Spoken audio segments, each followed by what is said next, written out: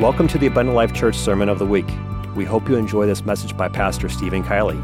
For more information about Abundant Life Church, please visit www.abundantlifechurch.org.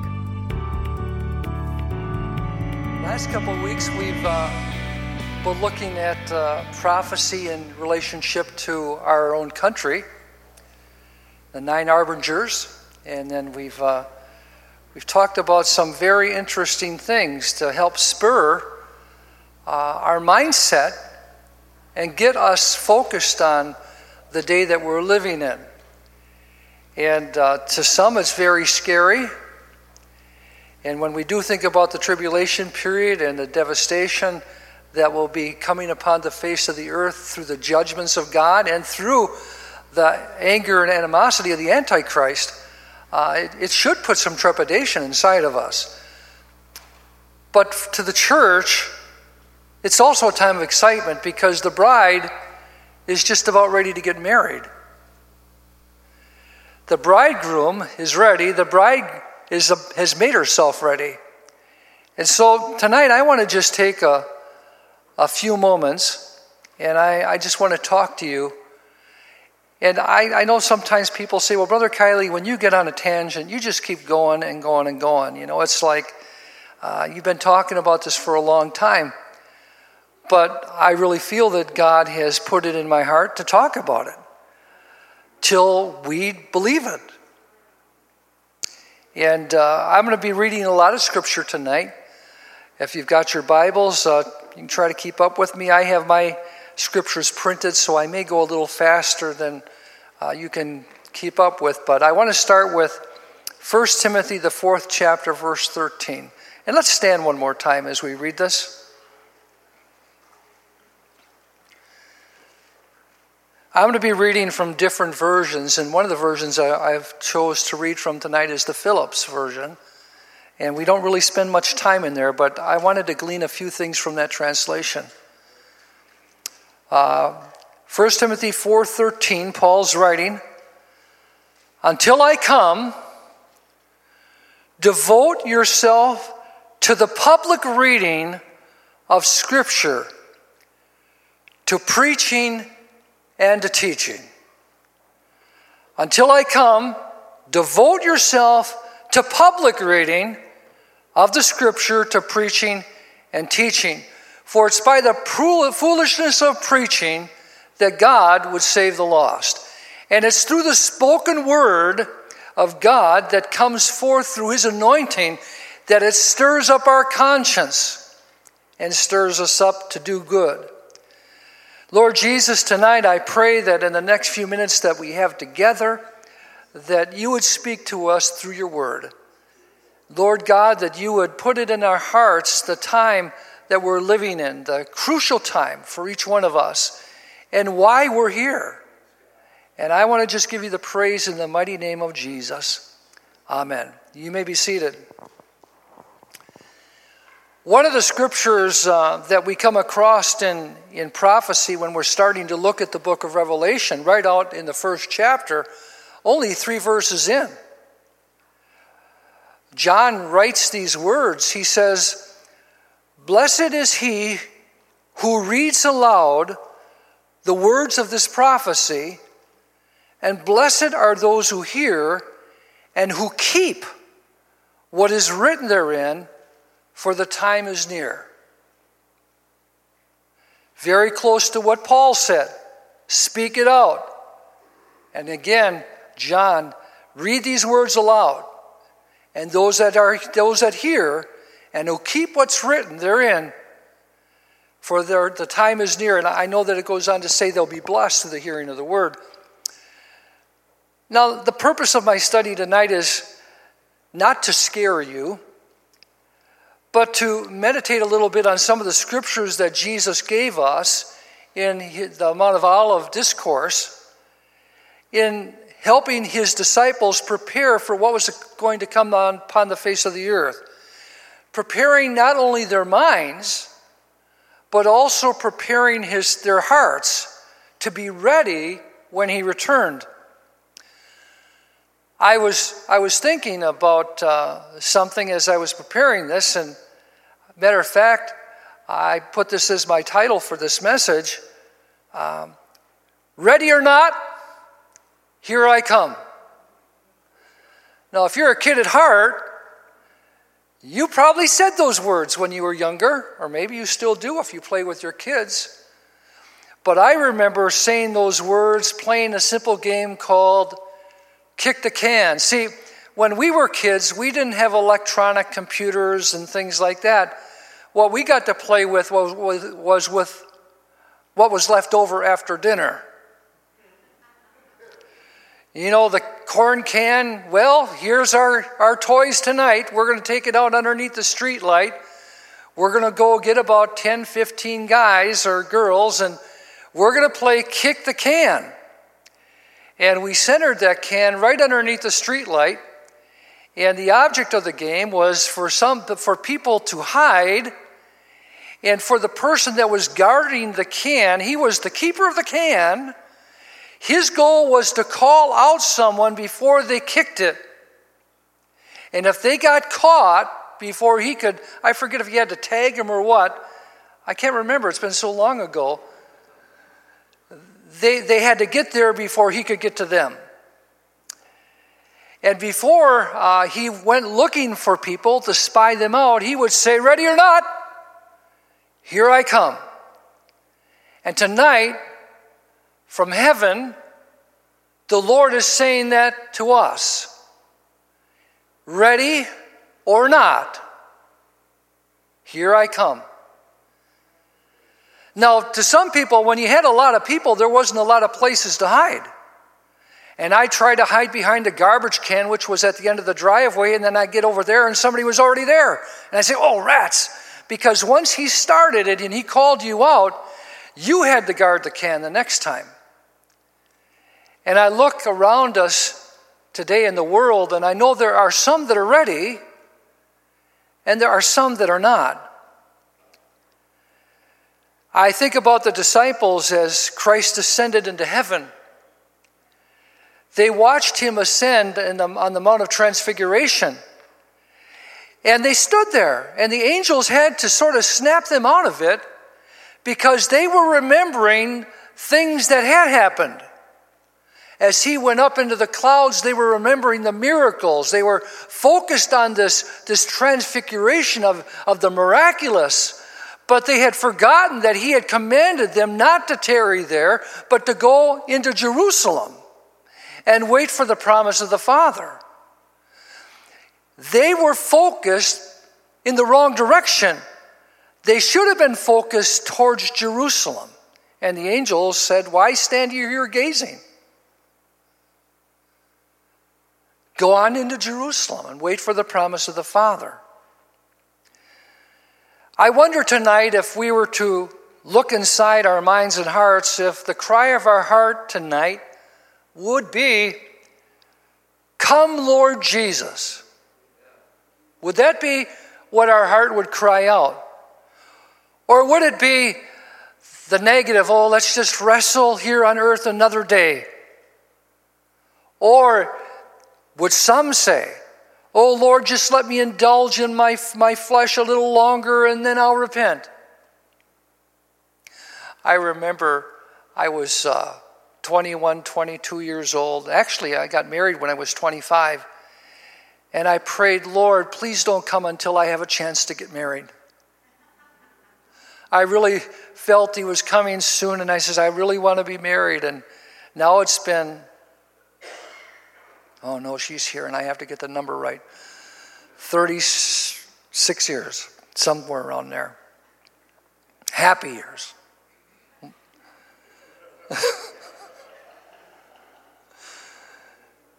Will the end of this age strike you tonight with hope and joy? Or will you be smitten by dread?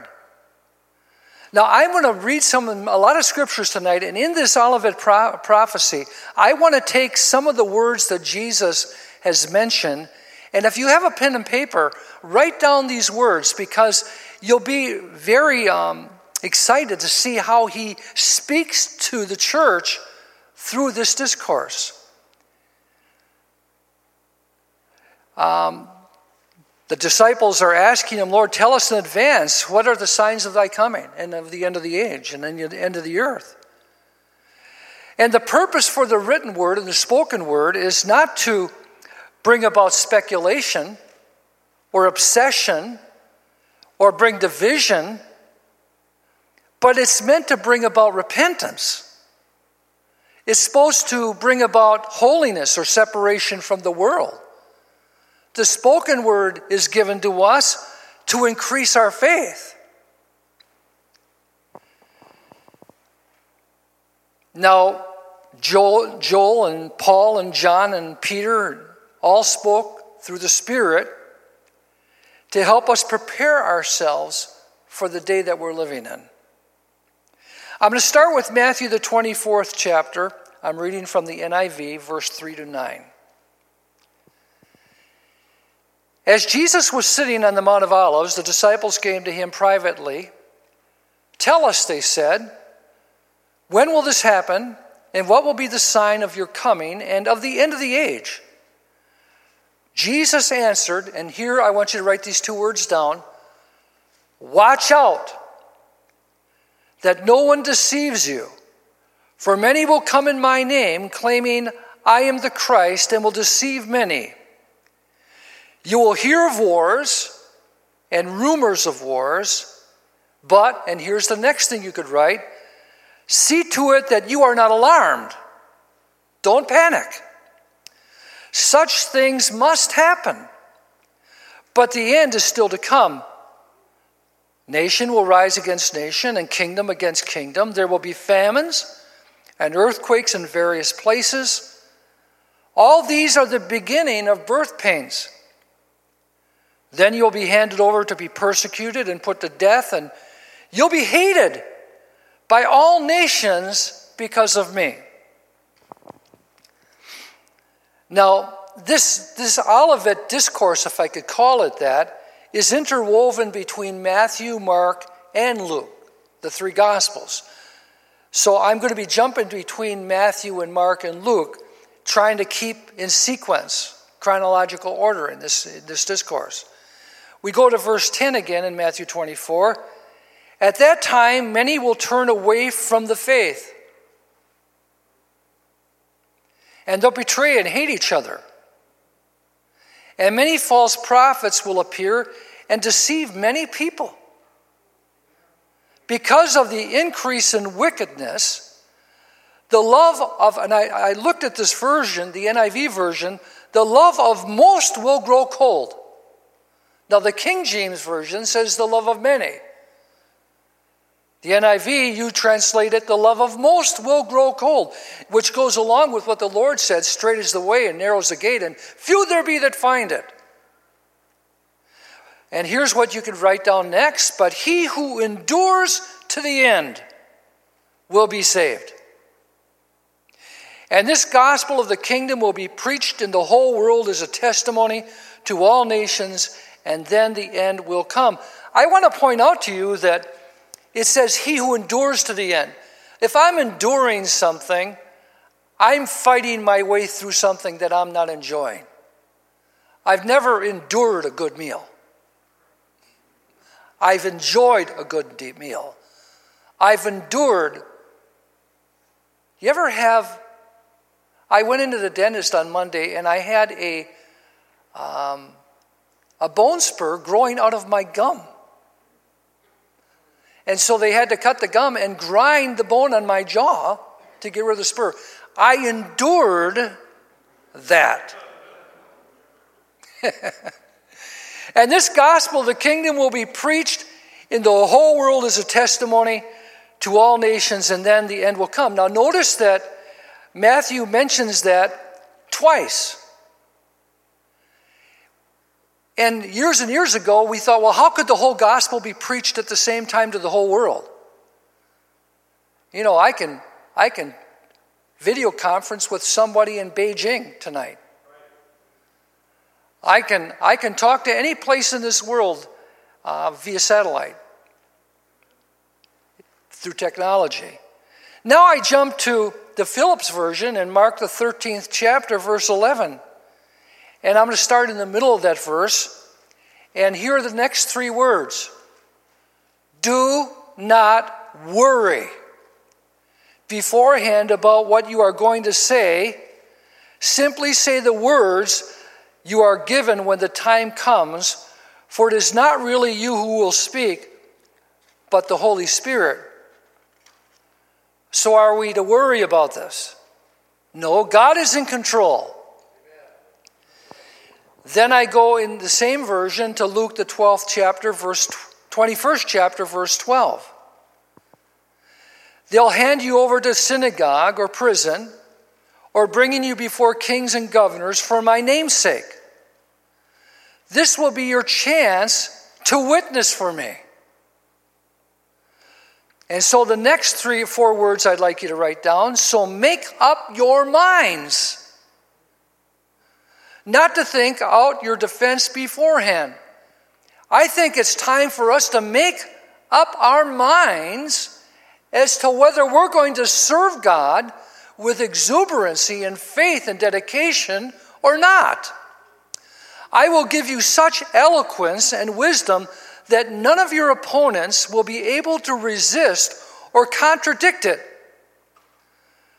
But you will be betrayed, even by parents, brothers, kinfolk, friends.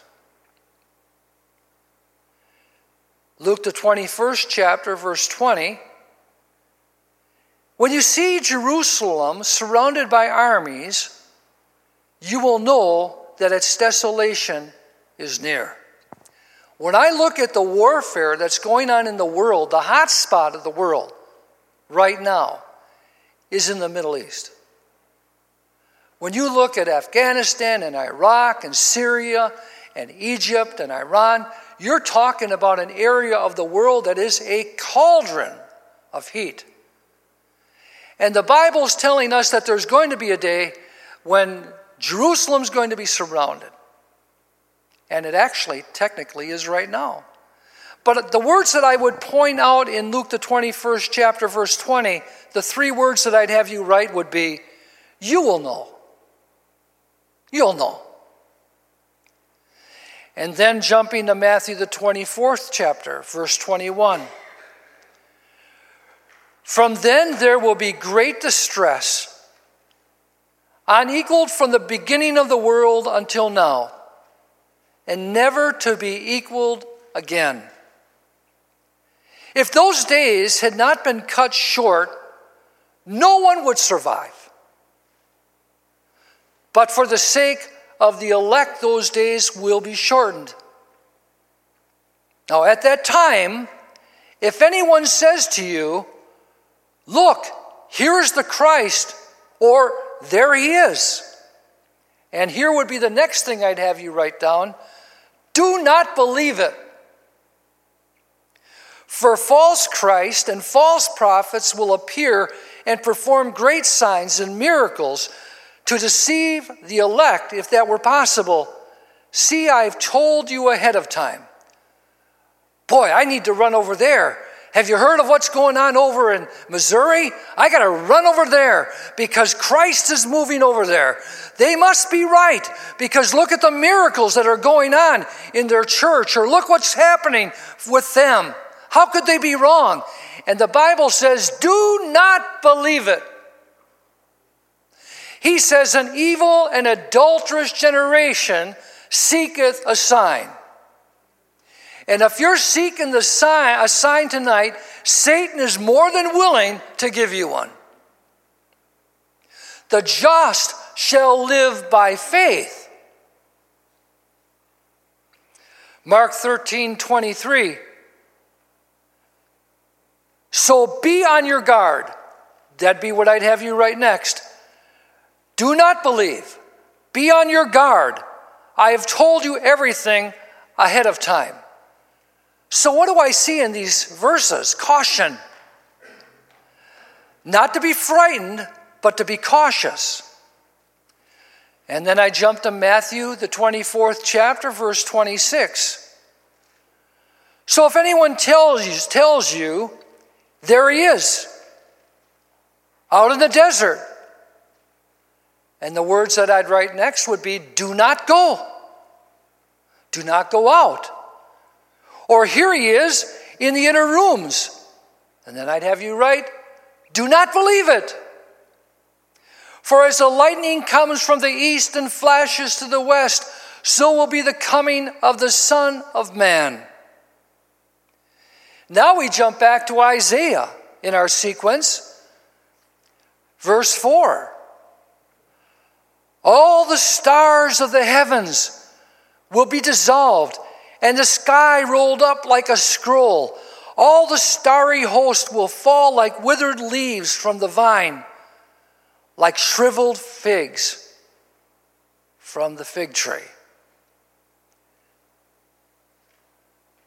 Matthew 24, jumping back to verse 29. Immediately after the distress of those days, the sun will be darkened, and the moon will not give its light. The stars will fall from the sky, and the heavenly bodies will be shaken. At that time, the sign of the Son of Man will appear in the sky, and all the nations of the earth will mourn. They will see the Son of Man coming on the clouds of the sky with power and great glory. And he will send his angels with a loud trumpet call, and they will gather the elect from the four winds, from one end of the heavens to the other. We know that this is happening just before the Lord appears at the Battle of Armageddon. The earth will have such cataclysmic things in nature taking place that I believe that Jesus is saying that the sun will not even be able to shine. Now, is that possible? Actually, it is quite possible. When Mount St. Helens erupted, or when some of these volcanoes erupted, the ash and the clouds from the volcanic eruption were so intense that it was like night in many places. And then in Luke 21, it says, verse 25, there will be signs in the sun, moon, and stars. On the earth, nations will be in anguish and perplexity at the roaring and tossing of the sea. Men will faint from terror, apprehensive of what is coming on the world, for the heavenly bodies will be shaken. At that time, they will see the Son of Man coming in a cloud with power and great glory. When these things begin to take place, stand up and lift up your heads. I'd have you write that down as well. Stand up. Lift up your heads, because your redemption is drawing near. The Bible says that the Lord will come for those who are looking for his appearing. Well, the Lord isn't coming from the ground. He's already risen from the dead.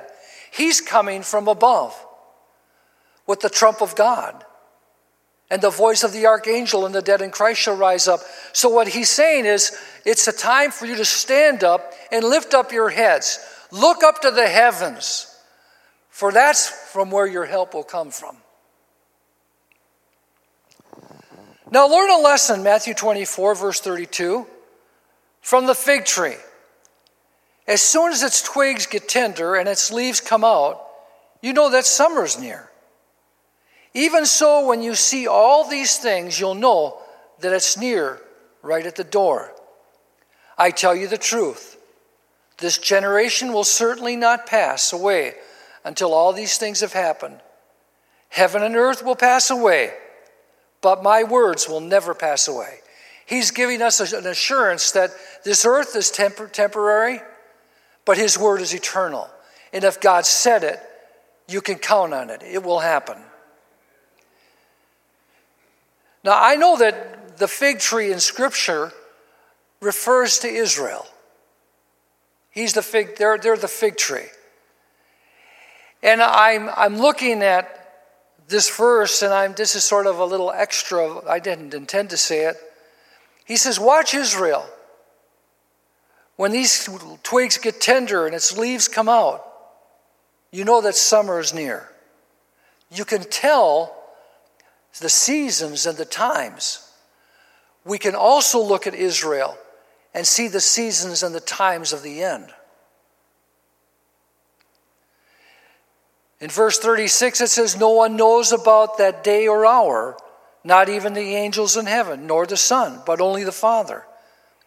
As it was in the days of Noah, so shall it be at the coming of the Son of Man. For in the days before the flood, people were eating, drinking, marrying, giving in marriage, up to the day Noah entered into the ark, and they knew nothing about what would happen until the flood came and took them all away. What does that mean? They knew nothing. I thought the Bible said that Noah was a preacher of righteousness. How long did he preach? Yeah, that's right, 120 years. How could it say that they knew nothing? Unless they chose not to retain in their knowledge those things that they had been warned about. In other words, Noah preached it over and over and over again, but they chose not to listen. And he says, you know what, and I know he's using Noah as an example of the day that I live in, that we'll be able to preach this over and over and over again, but people will still be taken off guard when it happens. That's how it will be with the coming of the Son of Man. 2 will be in the field. 1 will be taken and the other left. 2 women will be grinding with the handmill. 1 will be taken and the other left. And I'd have you write these 3 words down. Therefore, keep watch, because you do not know on what day your Lord will come. But understand this: if the owner of the house had known at what time of night the thief was coming, he would have kept watch and would not have let his house be broken into. So you also must be ready. Again, 2 words that I'd pick out of here. Be ready. Keep watch. Because the Son of Man will come in an hour when you do not expect him. Well, do you think he's going to come tonight? Well, I'm not really expecting him because I've got appointments tomorrow and I've got the clock set and I'm just not planning on him. Well, that's the time you got to be careful. Verse 45 says, who then is the faithful and wise servant, whom the master has put in charge of the servants in his household, to give them their food at the proper time? It will be good for that servant whose master finds him doing so when he returns. I tell you the truth. He will put him in charge of all of his possessions. But suppose that servant is wicked and says to himself, my master's staying away for a long time. And he then begins to beat his fellow servants to eat and drink with drunkards. In other words, because the Lord hasn't come, his master hasn't come, and he's tired of waiting, he goes back and does those first works before his salvation. He goes backward. Notice what the Lord says about that type of servant. The master of that servant will come on a day when he does not expect him, and in an hour he's not aware of. He will cut him to pieces and assign him a place with the hypocrites, where there will be weeping and grinding of teeth. This is not a good time to backslide.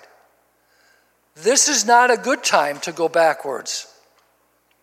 And then again in the Phillips version, Luke the 21st chapter, verse 34, it starts out this way: be on your guard. See to it that your minds are never clouded by dissipation or drunkenness or the worries of this life. I didn't take time to look up the word dissipation, but I do know what drunkenness is. Drunkenness and surfeiting, riotous living. But he also goes on to say one other word here, and this one hits us all right between the eyes. Or with the worries of this life. Are you worried? Honestly. Yeah, I think we can honestly say that we do get worried. We're worried about this election. We're worried about our government. We're worried that something that happened in Canada could happen here. We're worried that if somebody did what they did in Canada today and actually stormed into the White House and fired 300 rounds of ammunition and killed some people, that our stock market would crash, our country would go into chaos. Yes, and that's quite possible for that to happen. Or else that day would catch you as a trap, for it will come upon every inhabitant of the whole earth. You must be vigilant at all times, praying that you may be strong enough to come safely through all that is going to happen and stand in the presence of the Son of Man. To be strong enough, praying that you'll be strong enough. Do you ever pray that way? Lord, I pray that I'm strong enough and that I don't falter when these things happen, so that I can stand. Now I go back into the Old Testament again. I look at Joel, the 2nd chapter. Joel says, I will pour out my spirit on all people. Your sons and your daughters will prophesy. Your old men will dream dreams. Your young men will see visions. Even on my servants, both men and women, I will pour out my spirit in those days. I will show signs and wonders in the heavens and on the earth, blood and fire and billows of smoke. The sun will be turned to darkness and the moon to blood before the coming of the great and dreadful day of the Lord. And everyone who calls on the name of the Lord will be saved. Now, how many times have you heard that verse? Everyone that calls on the name of the Lord will be saved. Do you think it's like with a hand-folded prayer that they're calling on the name of the Lord? If we look at the verse preceding this dreadful day of the Lord and the signs that are taking place on the earth, they're not just praying a sinner's prayer. They're entreating God for mercy. They're calling out to God with all of their heart, with all of their soul, with all of their might.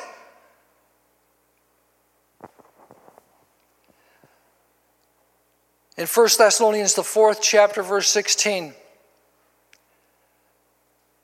This is the Phillips version again, so it might be a little different than what you're used to seeing in the King James. One word of command, one shout from the archangel, one blast from the trumpet of God, and the Lord himself will come down from heaven. Those who've died in Christ will be the first to rise.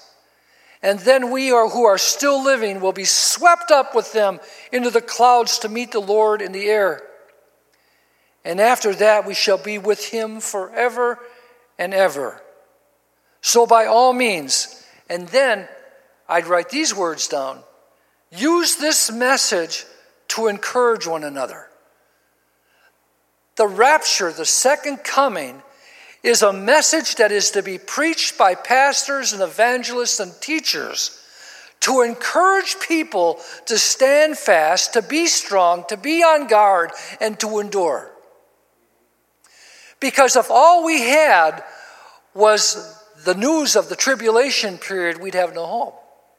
We'd have very little hope to cling to. 1 Thessalonians, the 5th chapter, verse 1. But as far as times and seasons go, my brothers, you don't need written instructions. You are well aware that the day of the Lord will come unexpectedly like a thief in the night. Can I say that tonight? We're all well aware of it. This isn't a new doctrine. This isn't a new message that we're hearing for the first time. When men are saying peace and security, catastrophe will sweep down upon them as suddenly and inescapably as birth pangs to a pregnant woman. But because you, my brothers, are not living in darkness, the day cannot take you by surprise like a burglar. Now I'm talking to the church. You are all the sons of light, sons of the day. And none of us belongs to the darkness of the night. Let us never fall asleep like the rest of the world. Let us, and I'd record these words on a piece of paper, keep awake with our wits about us. When do people sleep normally? In the night. We're not the children of the night. We're the children of the day.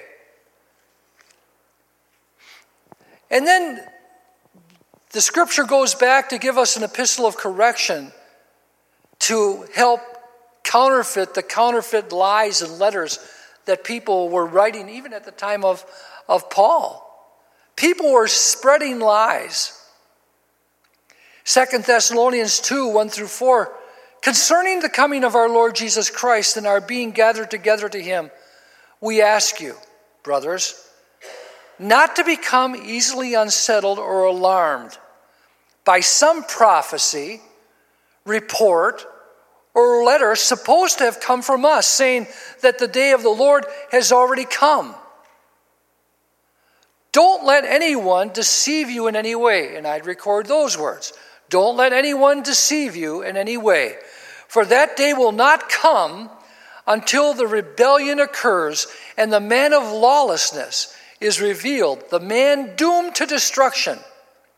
He opposes and exalts himself above everything that is called God or is worshipped, and even sets himself up in God's temple, proclaiming himself to be God. Paul's telling us, the church, don't be concerned, because that day is not going to come until the Antichrist, that son of perdition, is revealed. Is he revealed? We may have seen him in the paper, but he's not yet revealed. And then jumping to verse 5, don't you remember that when I was with you, I used to tell you these things? The coming of the lawless one will be in accordance with the work of Satan, displayed in all kinds of counterfeit miracles, signs, wonders, and in every sort of evil that deceives those who are perishing. They perish because they refused to love the truth and to be saved. For this reason, God sends them a powerful delusion so that they will believe the lie, so that all will be condemned who have not believed the truth, but have delighted in wickedness. So then, brothers, and then I'd write this, stand firm and hold to the teachings we passed unto you, whether by word or mouth or by letter. Hold on to the truth. Buy it and don't offer it for sale. 1 Corinthians 1. And you have been eager to receive his gifts during this time of waiting for his final appearance. He will keep you steadfast in the faith to the end, so that when his day comes, you need fear no condemnation. God is utterly dependable, and it is he who has called you into the fellowship with his Son, Jesus Christ, our Lord. God's faithful. He's called you. He'll preserve you. Don't be overcome with fear. And then in Hebrews, the 10th chapter, verse 25, and I'm going to read it from the Phillips version, and then I want to go back and use the King James version of this as well. The Phillips version says, let us not hold aloof from our church meetings, as some do. Let us do all we can to help one another's faith, and this the more earnestly as we see the final day drawing near. Now in the King James Version, actually I prefer this a little more in the King James. Don't forsake the gathering of yourselves together as the manner of some is. But what is the translation of why are we gathering ourselves together? Why is that it's so important? Why is it so important that we should gather ourselves together all the more? In other words, if we were meeting 3 times a week 20 years ago, we should be getting together more than that now as the day of the Lord approaches. Why is that important? Because we're encouraging one another in the faith. Because a lot of people, many people, are going to walk away in the church before the Lord comes. That's why it's so important for us to be close together. 1 Peter, the 4th chapter, and I am winding down here now. Verse 7, the end of all things is near. Therefore, be clear-minded and self-controlled so that you can pray. Above all, love each other deeply, because love covers a multitude of sins. Offer hospitality to one another without grumbling. Each one should use whatever spiritual gift he has received to serve others, faithfully administering God's grace in its various forms. If anyone speaks, he should do it as one speaking the very words of God. If anyone serves, he should do it with the strength God provides, so that in all things God may be praised through Christ Jesus. To him be the glory and the power forever and ever. Amen. You know why you have a spiritual gift? To be seen, to be acknowledged, to be recognized, to be complimented? No, you got the gift to serve. And then in 1 John, the 2nd chapter, John writes, and this is the Phillips version again, yes, now, little children, remember to live continually in him, so that if he were to reveal himself, we should have confidence and not have to shrink away from his presence in shame. You all know that God is really good. You may be just as sure that the man who leads a really good life is a true child of God. Consider the incredible love that the Father has shown us in allowing us to be called children of God. And that is not just what we are called, but what we are. This explains why the world will no more recognize us than it will recognize Christ. Here and now, my dear friends, we are God's children. We don't know what we shall become in the future. We only know that when he appears, we shall be like him, for we shall see him as he is. Everyone who has at heart a hope like that keeps himself pure as Christ is pure. Paul says, hey, listen, 1 Corinthians 15, 50-52, listen, I'll tell you a secret. We shall not all die. But suddenly, in the twinkling of an eye, every one of us will be changed as the last trumpet sounds. For the trumpet will sound, and the dead will be raised beyond the reach of corruption, and we shall be changed. Revelation 11 says, the seventh angel blew his trumpet. Now is the time for destroying the destroyers of the earth, the judgment of the wicked. But Paul goes on to speak to in the book of Philippians, chapter 1, verse 6. I am confident of this, that the one who has begun his good work in you will go on developing it until the day of Jesus Christ. God knows how much I long with deep love and affection of Jesus Christ for your companionship. My prayer for you is that you will have still more love, a love that is full of knowledge and every wise insight. I want you to be able to always recognize the highest and best and to live sincere and blameless lives until the day of Christ. And I would write that down. To live sincere and blameless lives until the day of Christ. 2 Peter 3, verse 1. I've tried to stimulate you as men with minds uncontaminated by error. Sounds like my nagging. He says, I've tried to stimulate you as men with minds uncontaminated by error by reminding you of what you really know already. This means, and I would write these words down, recalling the words spoken of old by the holy prophets, as well as the commands of our Lord and Savior given to you through his messengers. First of all, you must realize that in the last days, cynical mockers will undoubtedly come, men whose only guide in life is what they want for themselves. And they will say, where's this promise coming? Since our fathers fell asleep, everything remains exactly as it was since the beginning of creation. Listen to this.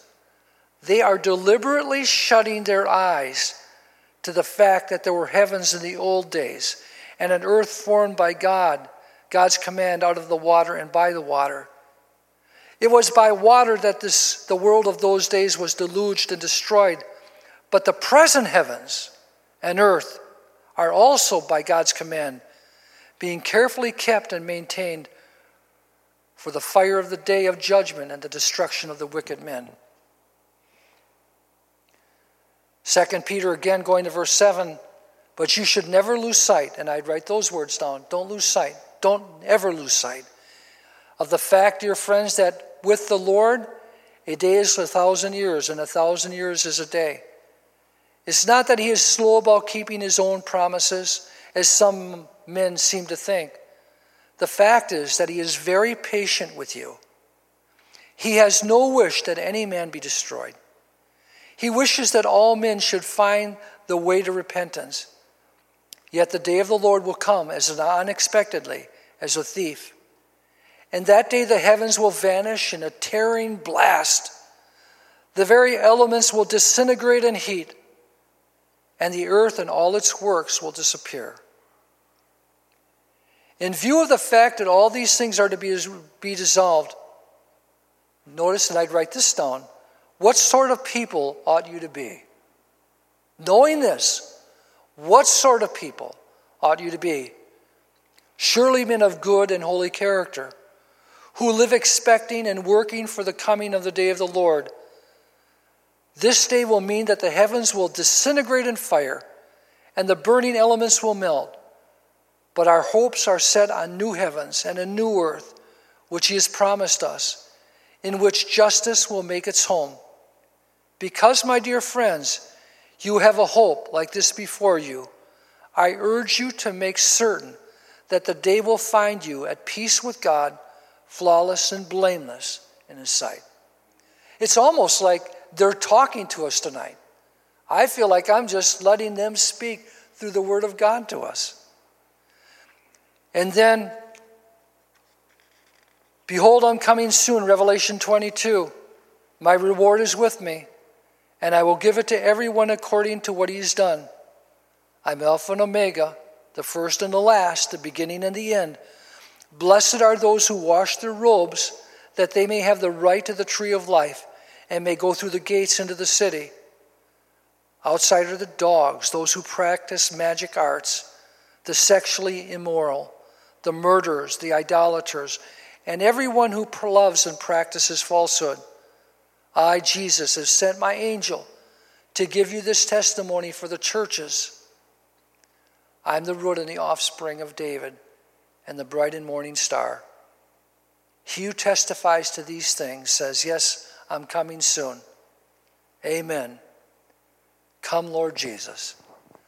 And I want to close tonight with something that C.S. Lewis wrote. C.S. Lewis sometimes can be a pretty intense guy in his writings, but just let me read this last paragraph. God will invade, but I wonder whether people who ask God to interfere openly and directly in our world quite realize what it will be like when he does. They're asking God for intervention, but do they really know what's going to be like when he does intervene? When that happens, it's the end of the world. When the author walks onto the stage, the play is over. God is going to invade, all right. But what is the good of saying you are on his side then, when you see the whole natural universe melting away like a dream, and something else, something it never entered your head to conceive, comes crashing in? Something so beautiful to some of us and so terrible to others that none of us will have any choices left. For this time it will be God without disguise, something so overwhelmingly that it will strike either irresistible love or irresistible horror into every creature. It will be too late then to choose your side. That will not be the time for choosing. It will be the time when we discover which side we really have chosen, whether we realized it before or not. Now today, this moment, is our chance to choose the right side. God is holding back to give us that chance. It will not last forever. We must take it or leave it. Ready or not, here he comes. Let's stand together.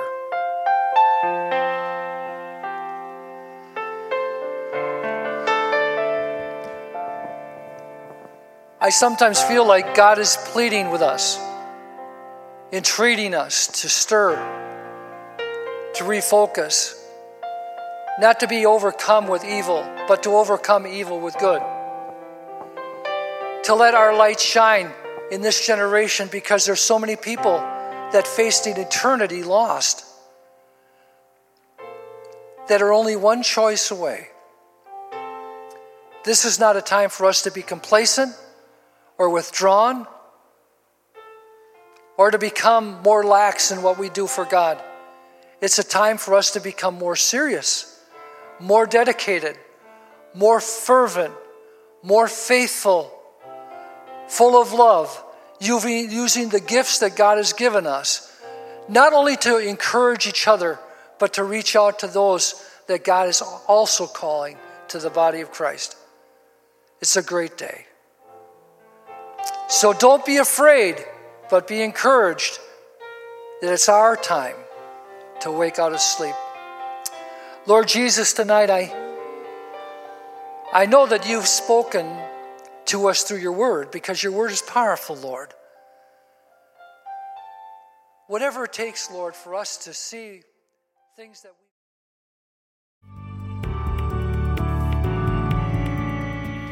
Thank you for listening to this Abundant Life Church podcast.